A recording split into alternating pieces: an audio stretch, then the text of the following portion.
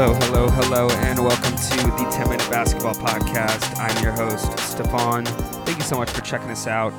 We've had a crazy week in the basketball world this week, so let's get right into it. What will the Cavs do?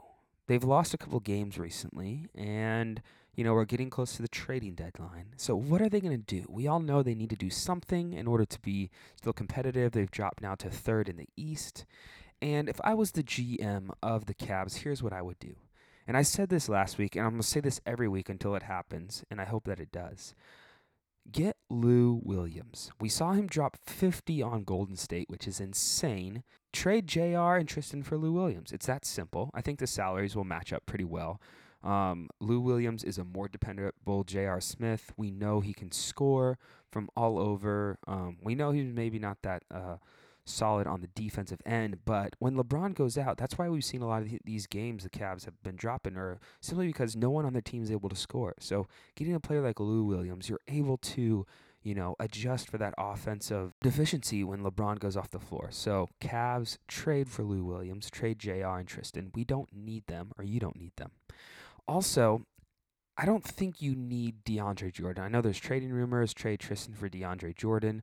The salaries might match up, but here's what I think that you run the risk if you're going to trade for DeAndre, is that, one, he does not fit in with their offense. The Cavs kind of do this like laissez-faire, kind of just don't really run an offense, let LeBron just kind of go wherever, and everyone kind of just does all these picks and screens and stuff. But they don't really do a lot of the lobs in the lane, which, that's DeAndre's bread and butter. He's a free throw liability when it comes time for deep in the playoffs. People will foul him, he'll go to the free throw line, and then he'll just miss both of them. Contract-wise, you're going to have to sign him for a couple years, and if LeBron leaves, he's not a huge selling point to come play for the Cavs. So I don't think, if you're the Cavs, I don't think you sign DeAndre Jordan, let him do what he wants to do in L.A. I would trade Isaiah Thomas, although I know the market isn't too hot for him right now, but I think with what you've seen, you're seeing a little bit of how he's going to play going forward. I think if the Cavs are able to get Lou Williams, they don't need Isaiah Thomas. And I know that he just got back to playing basketball, and so the market isn't too hot for him. But if he doesn't play very well, he's not going to get paid, which is what he wants to do. And if LeBron leaves, then the Cavs are going to have to pay him, or there'll be pressure to pay him, and then you're stuck with this contract that you don't really want. So I think you trade for him, maybe trade a pick, move up in the draft, trade a couple picks for him, maybe low first round. Trade him to a team like the Magic, or a team like Dallas or Phoenix even. Send him back to Phoenix. Like, send him to one of these teams that, has the cap space and they're trying to rebuild and grow, and I think he's a solid asset for those teams. I don't think the Cavs really need him. So if I'm the Cavs, I'm trading him and Jay Crowder and Iman Shumpert. I think you get a player like Thabo Sefolosha, someone who's played in a number of different organizations, is really wise on the defensive mindset, can play lockdown D, can guard, I think, Draymond Green really, really well. He doesn't foul that often, so I think you trade for a player like him. I know he's a little bit older, but I think he's able to really step it up, I think, in the playoffs. And you get a center like Tyler Zellers on the Nets. He's not somebody who is really known for his defense, but all you need is a tall body, and he's tall and lanky, so he's going to be able to sort of just stand there in the paint and kind of disrupt the traffic around the rim. So I think if I was a GM for the Cavs, as the trading deadline approaches, that is what I'm going to do. So now we're going to get to somewhat of a controversial topic this week, LeVar Ball's comments. Now, I know on this podcast I said I wouldn't really talk about him, but there's been a lot of drama in the news recently about him and what he said about Luke Walton as the coach of the Lakers. Now, and also how networks are covering him. And so I'm just going to say it. I don't think anybody really cares what he thinks. I think the only reason why people care is because these big networks like Fox Sports and ESPN are sending like news people to go over and interview him and get his opinion. But nobody over here is asking, saying like, oh, I wonder what LeVar Ball is thinking of the Lakers. We all know the Lakers suck this year. We all know that Lonzo isn't the player that we all thought he would be, or that his dad promised. He's not a generational player unless you stick him with all-stars, which the Lakers don't have. But you could stick anyone out on the floor with all-stars in the All-Star game. You could stick me out on the floor, and I would look like a really good point guard. I would look like the next Jason Kidd, if I'm playing with LeBron LeBron and Kevin Durant. But the fact is he's not. And so the Lakers aren't that good, and he's not a good point guard going forward for the Lakers. And so the only reason why I think there's all this drama is that people keep sending microphones and putting microphones in front of his face. So if I'm ESPN on Fox Sports 1, what I'm doing is just nobody cares anymore. He's over in another country. He's doing his own thing there. We don't care what he says. Literally nobody is asking you to interview him, but you keep doing it. And so all it is creating drama. Also, this last week we had the first NBA overseas game of the season, which is great. But something that I really kind of struggle with on the business side of things is, why are you playing a regular season game overseas just randomly? Like, it would make more sense to play the preseason games overseas. Because here you have, you give guys the opportunity who are on D-League or 10-day contracts to go over and play, maybe in China. They're playing over there, so even if they don't get signed, they're getting exposure by teams over there, so that allows them to get exposure and maybe get signed by teams, if they don't get dropped, or if they do get dropped.